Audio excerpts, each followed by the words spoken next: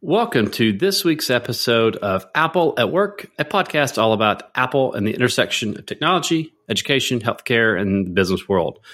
I'm your host, Bradley Chambers, as always. This week, my guest is Michael Covington from Jamf. Michael, welcome back to the show. Thanks, Bradley. Good to be here again.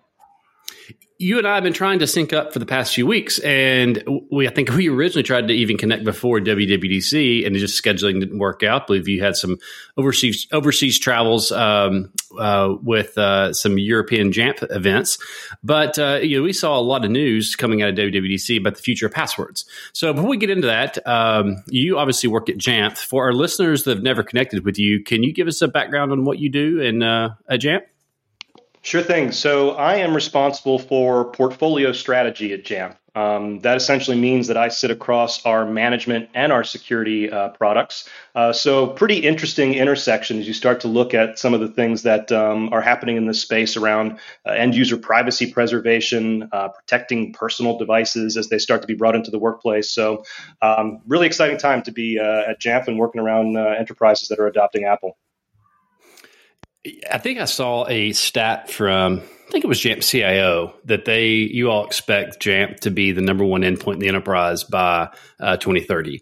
And I really can't dispute that, because you just see year over year Apple continuing to do well in the enterprise. And I would put a lot of that on just the idea of employee choice, and people like to use Macs. They're comfortable with the setup. They're comfortable with, the apps they have. But then I really equate on the IT end, you just can't beat this hardware that's coming out of Apple right now. We saw the new laptops announced at WWDC, but then I think to me the bigger news was that the M1 MacBook Air is still staying around at that $999 price point. And again, obviously we all know if you're buying in education or you're buying in bulk or you're a nonprofit, you're going to get a little bit better of a deal. But that M1 MacBook Air is still just an incredible computer, and I suspect it'll be an incredible computer for the next 5+ years. Yeah, I can't dispute that. And, as you talk about Apple's adoption at work, the Macs are doing some phenomenal things. I think really they've come a long way since adopting Apple Silicon. But let's not forget iOS and iPadOS. I think some of the things that Apple has done around the entire user experience to make it so that you can really seamlessly transition between these devices and just keep doing whatever it is that you're doing, whether it's surfing the web or being productive. I think the experience as a whole has made it so that if you really look at the combination of mobile and desktop operating systems, Apple's really already taken the lead. And I think it's a pretty exciting time. Well, if you look at the kind of the turnkey complete experience, if you said, hey, we want to give an employee 2 devices, or we want to give them 3. Apple's the only one that I believe has that kind of complete end solution for what I would consider to be a true desktop computer. Now, obviously, on the Android side, you could deploy a Chromebook, an Android phone, and an Android tablet.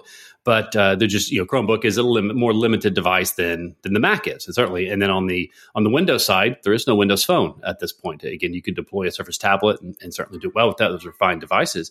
But Apple really just has this complete end-to-end ecosystem of devices. And I think that's, if you look back in the early part of what I would call the early digital transformation era, the reason people went with PCs, when I say people, I mean the IT departments choosing them at the time, is because it was a tight integration with Active Directory, Microsoft Server, Microsoft Exchange, Microsoft Windows. And IT people like things to kind of blend together and work together because it makes their lives easier. Not that they're lazy, it's just they need things to work well. And I think you're just seeing Apple's kind of this vision of giving devices that users love, kind of coming to a culmination. But then also they've, on the back end over the last 10 years, they've put a lot of work into making life easier for IT administrators to love to manage Apple devices. And again, not giving them the tools to manage Apple devices, that getting them to love to manage Apple devices. Yeah, I think you hit the nail on the head there. And that is what has really led to, I think, an embrace of Apple within businesses where they now feel comfortable that they've got the necessary hooks into these devices, whether they're mobile platforms or Macs, to adequately manage them. And, manage shouldn't be a 4-letter word. There's a lot that you can do through management that makes the end user's life better. Configuring Wi-Fi, making applications easily available to them that they need access to based on a role. There's a whole bunch that can be done there. And then also making it so that Apple devices fit into the security and risk needs of the organization. Whether it be reporting on compliance and configuration of these devices, or ensuring that they've got adequate protections against some of the latest threats that are out there specifically targeting Apple platforms. So you're spot on when you refer to what Apple has done to open up its platform and make it more manageable and more securable through enterprise tools. So at WWDC, now again, I guess I should preface this. Like, we have been talking about the future of passwords, and I've written multiple articles and had a couple of folks from the FIDO Alliance on the podcast before. We've been kind of talking about like a passwordless future for a while. Now, again, let's recap on passwords. Everybody has way too many passwords. Most of them are insecure. They're hard to manage. I personally, I have a very, very nice password setup. But I'm one of the only people. I think I'm one of the only people in the world that doesn't hate their password setup. I have my password app. I've got my two-factor authentications. I'm good everywhere. But again, I recognize like I'm the anomaly in the world. The vast majority of people hate passwords. They don't know them. They use the same one for all of them, and they're insecure. Now, what was the big announcement from Apple at WWDC related to passwords? Yeah, and I think just for context here, as you said, you've had folks from FIDO Alliance on before. You've been talking about passwordless future for some time. Apple's been working on this for some time. There's a lot that I think Apple realizes is problematic with the way that we manage access today. There are things that could be done to make it more streamlined so that users get fewer prompts. There's things that we can do to make access more secure so that we have fewer opportunities that are exposed through these devices that end users are choosing for hackers to compromise sensitive credentials. And, I think Apple's also been thinking a lot about how do we make the whole concept of user identity more practical, meaning how do you address the realities of backups and cross-platform use and identity across devices and applications. Like, this is not just about getting access into a device. This is about getting access to applications, the dream that is of a passwordless future.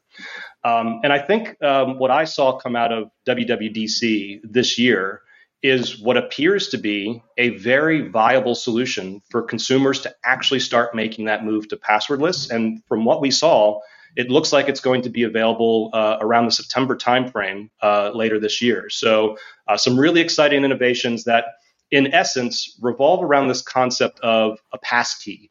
It's what Apple calls this biometric sign-in standard that I think they really hope is going to kill off the password for good. Well, and I think if you think about the prevalence of Apple's biometrics in their devices, they really, and again, this goes back to the first iteration of Touch ID, and then you transition to Face ID, and now you have Touch ID on the Mac, and we don't have Face ID on the Mac, but it could come in any year.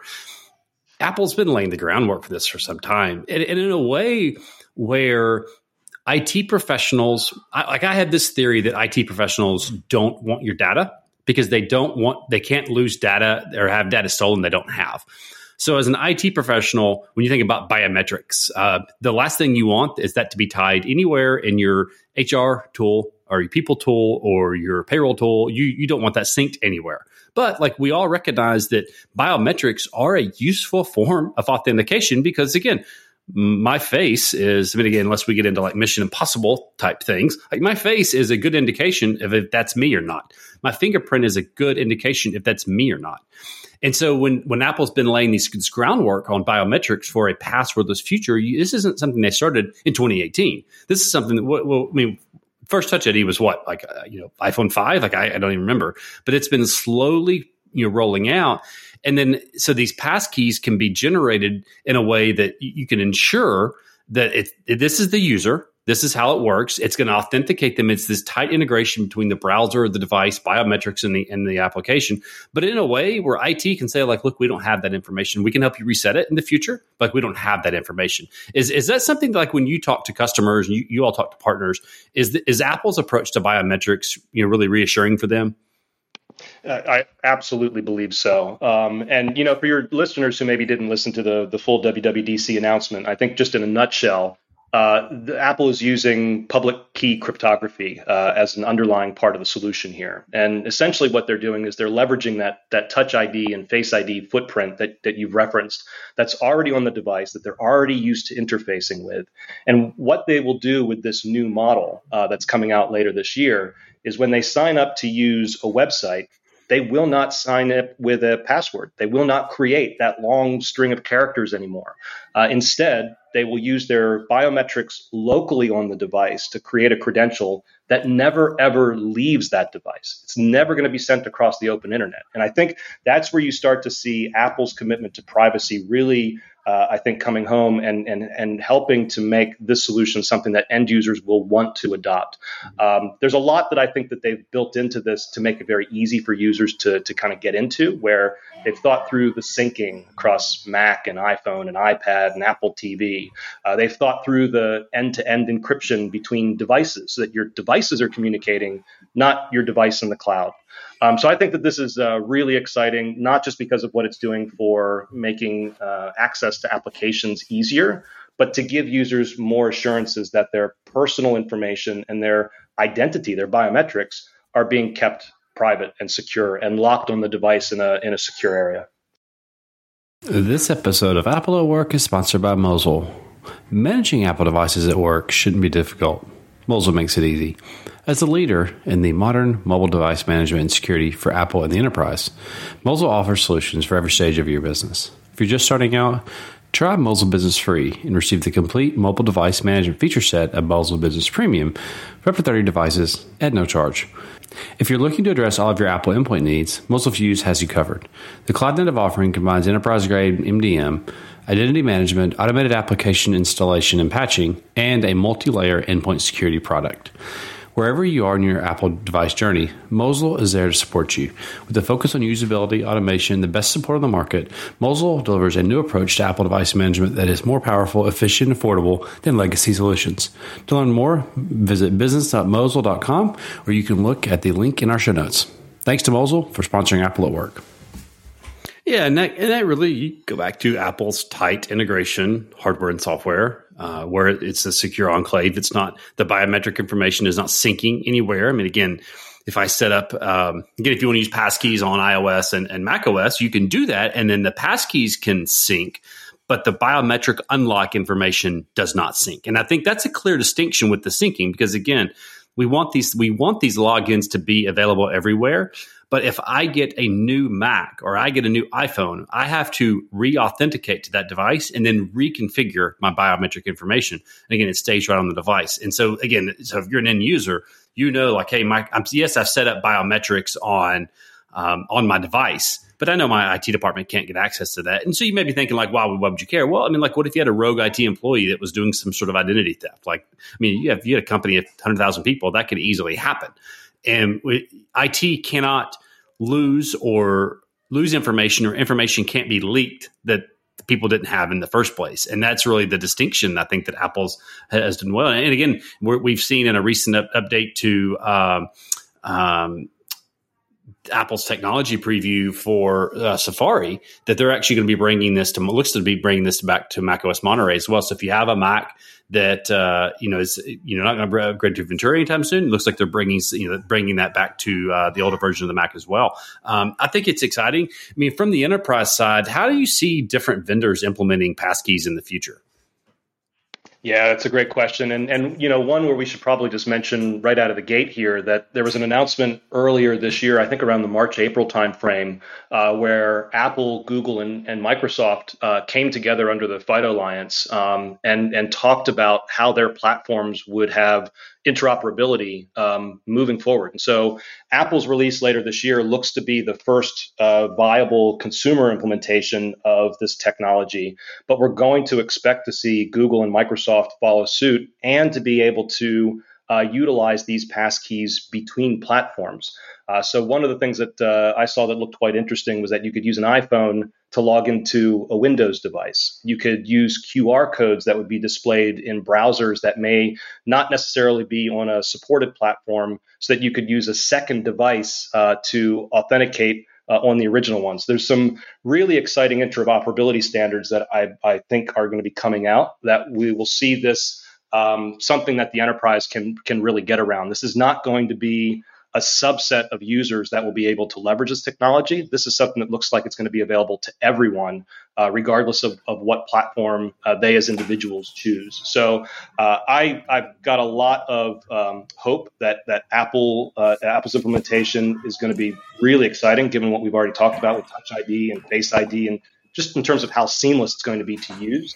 But being able to use that across applications and device types, that's a game changer.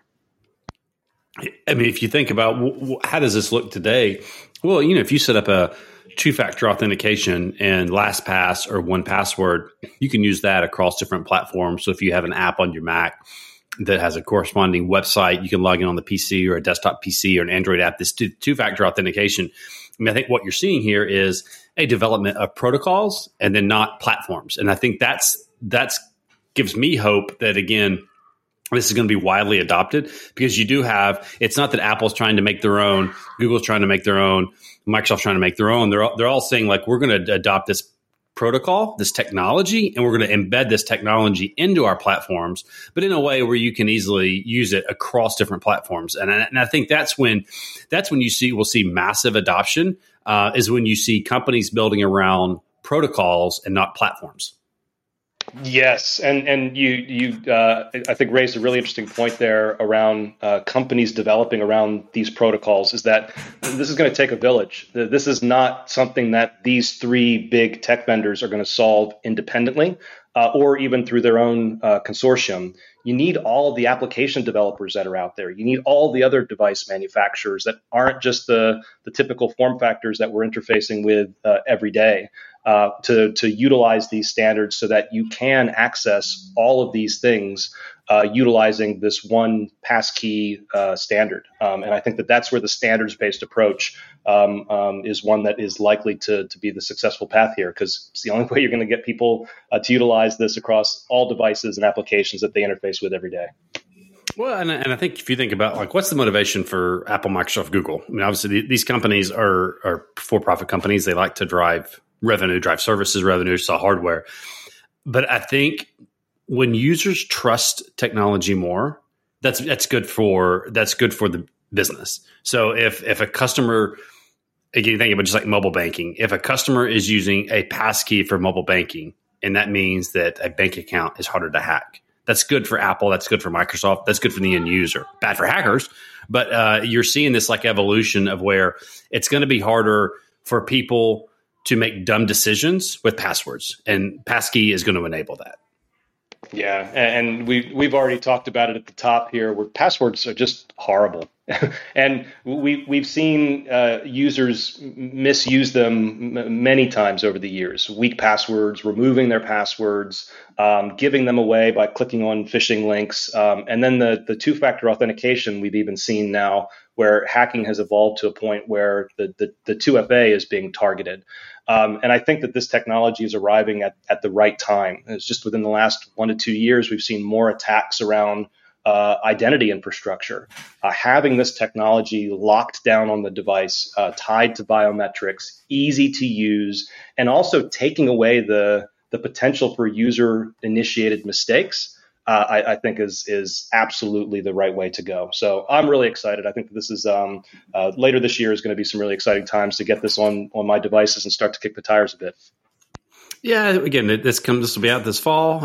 Apple has said it's going to be at some point part of iOS 16, the new version of macOS. Now, again, it's likely not going to be available in your enterprise apps day one. We'll see how this evolves. I think this is going to be just like how right when Touch ID came out and Face ID came out, like maybe all your apps didn't add it at once, but over time it just became the default in a way that you just kind of didn't realize, and pretty soon you realize, like, hey, every app is tied to biometrics; it's securely stored.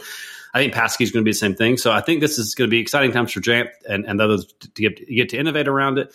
And ultimately, it's going to be good for end users. And anything that's good for end users is good for the business. It's good for every vendor around it.